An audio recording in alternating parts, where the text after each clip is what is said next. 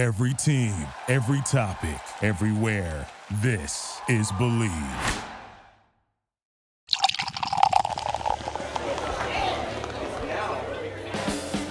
Greetings, salutations, and hello to all of my unlucky lounge rats out there tuning in to another episode of Draft and Draft. This is a special extra drop to all of my listeners on a pretty spicy deck tech that just happened to me a second ago on Magic Arena, and I want to give you some, let's say, up-to-date insights on a interesting deck that I put together for M21. As always, you know me. My name is Corey, joined alongside Borak.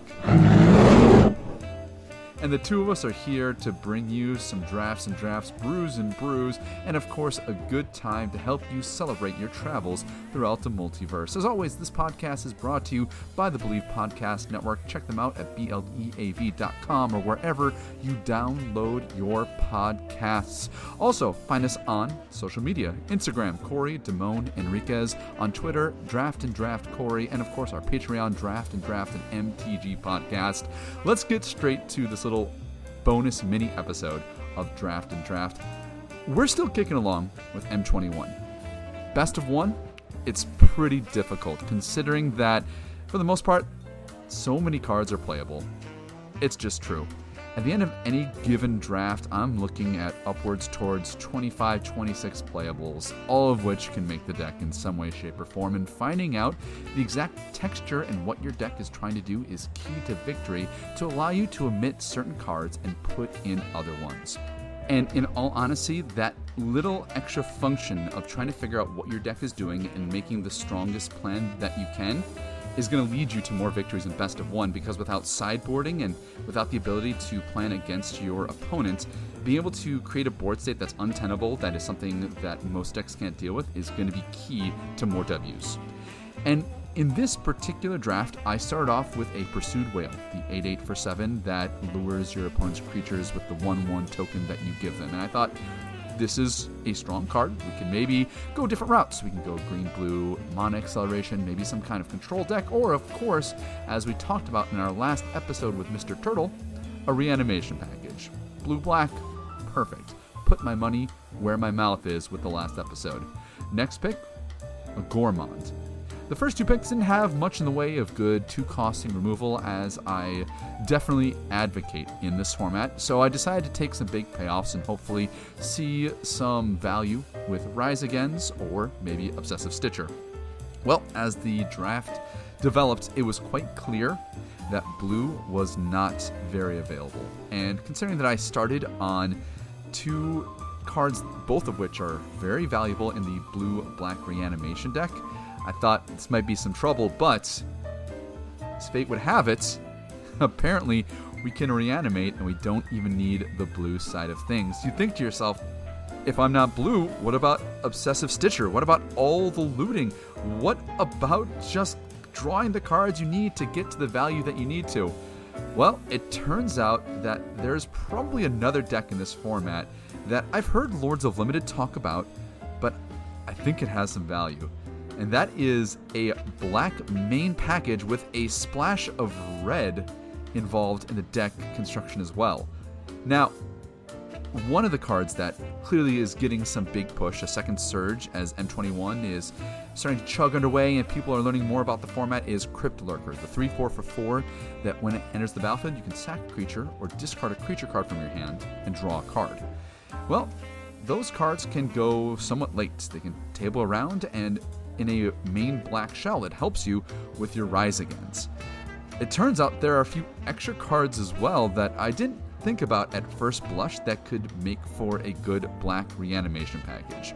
Another such card is Thrill of Possibility. The 1 and a red instant speed, discard a card, draw 2 cards. A great outlet to just have an extra discard to put something in the yard. That was sweet, along with the 3 Crypt Lurkers that are relatively well positioned in this format. 4 toughness, on a 4-drop, putting it out of range of Scorching Dragonfire and being a relatively good blocker for most ground threats in the format makes this card very contendable and very defensible. And when your opponent Capture Sphere something and then you sack it to draw a card, that is chef's kiss worth of value. So this deck at the end looked pretty okay. It was black-red with some additional discard, having Gormond in the yard. We put Pursued Whaled in. We even have the 8/6 for 7 that when it gets blocked, you drain your opponent for 2. I forget the name off the top of my head, and this is just a quick random deck tech that I want to send out to you all here on a happy Friday kind of feel. And I dug into my first game. Now, there's also this kind of sub-theme in the deck as well, where I was playing multiple copies of certain cards because I had a Chrome Replicator. Another card that I think actually gets bolstered with Reanimation. You can set up a world where you have some random things that don't look too appealing to your opponent. You take a little bit of extra damage, and then when you reanimate your Chrome Replicator, you get 2 4/4s. Man, who doesn't love a good Broodmate Dragon at uncommon? I'll tell you something, I do. So I was playing out this game, and just slowly getting some value, and I forgot that there was another rare that I put in the deck that I first picked out of pack 3, and I just took it because it was generically good in black, and I didn't even think about it with this reanimation package that I have in the deck. Well, Borak, let's give our listeners a chance to guess. So consider this a little bit of M21 trivia. So this is a rare in black. It's kind of generically good and can go in any black deck. It just so happens to be good in reanimation sub-themes because it has a way to discard because it has another way of casting the card. Borak, with all that information, do you have any idea of the card I'm talking about? Well, Borak, I was kind of surprised that this card was on theme for reanimation anyway. Listeners, I'm going to give you an extra second to submit your final guesses.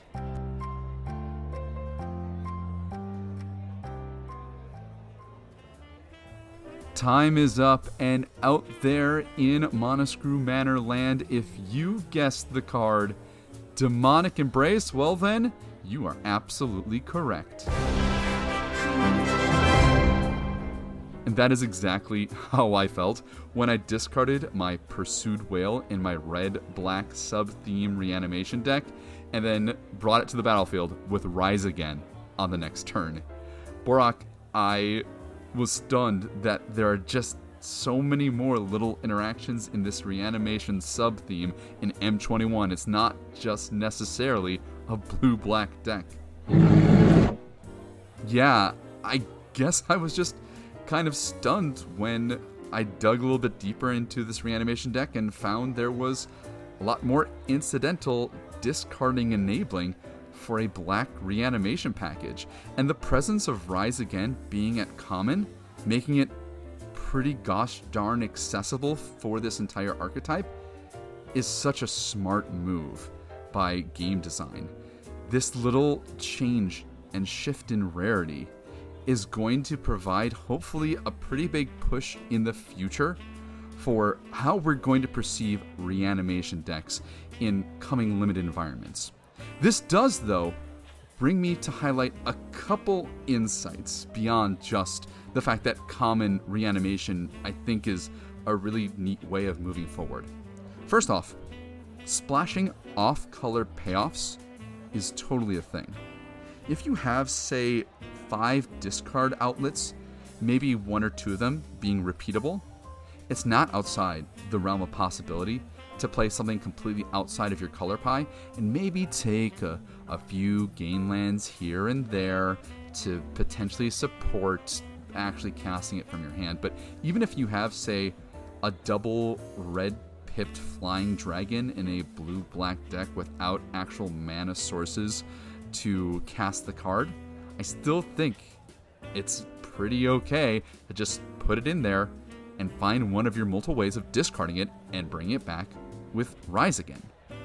The other thing to kind of just think about with the black-red reanimation package, or just the reanimation package in general, is when you're thinking about what to bring back, really think about what value you're going to get by cheating it out for 1 or 2 less mana costs and getting an extra turn or 2 to attack with it.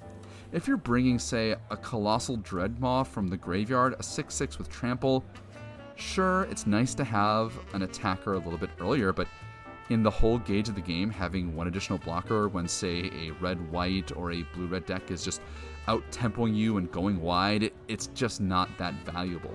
I think what you need is an immediate impact on the game with the card that you bring back from the graveyard. The other thing, too, is you want to make sure that if you're reanimating these things back, that it has long-term sustainability.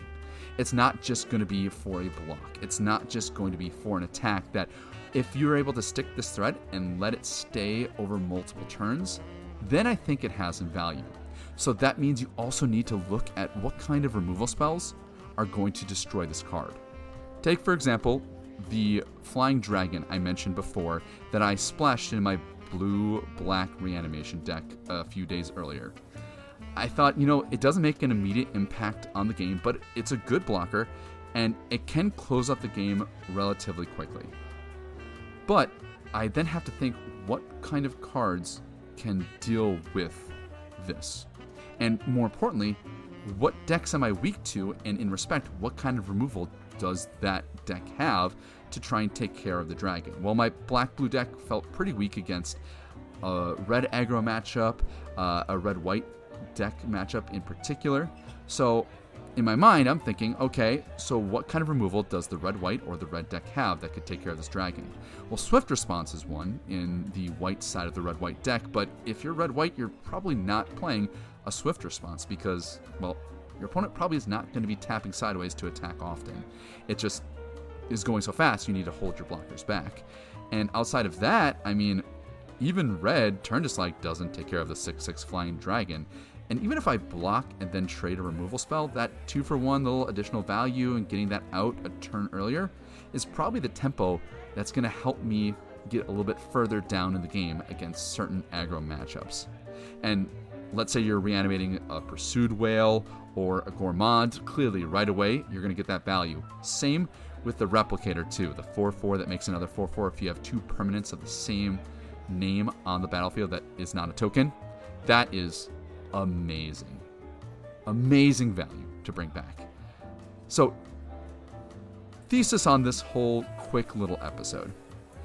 The presence of black being at common opens up more possibilities because we have more copies of Rise Again in the field. And as much as I was talking so much about the black-blue, and I think that this deck is being well highlighted by other members of the content creator community, for example, Limited Resources, I think there is another reconfiguring of the narrative with black being so common at reanimation now that we just need to think about what are other ways we can take advantage of this. And what are other ways that we can look at this kind of deck archetype and help us reflect it in the future. So, just a little quick extra audio episode for my Lucky Lounge Rats. I just didn't even think about Demonic Embrace being a discard outlet that can help me bring back off-color reanimation spells in a black-red deck, and I was like, okay, this is just too cute, I have to share it with my friends out there. So in any case, the time of recording is 5:20 p.m. Central Standard Time. I hope all of my Lucky Lounge Rats here on this Friday, you have a great weekend. If you are doing some FNM at home, have a great time on Arena, and no matter what, go out there and make some magical memories for yourself. My name is Corey, joined alongside Borak, and thanks for tuning in to this special bonus episode of Draft and Draft. We'll see you soon.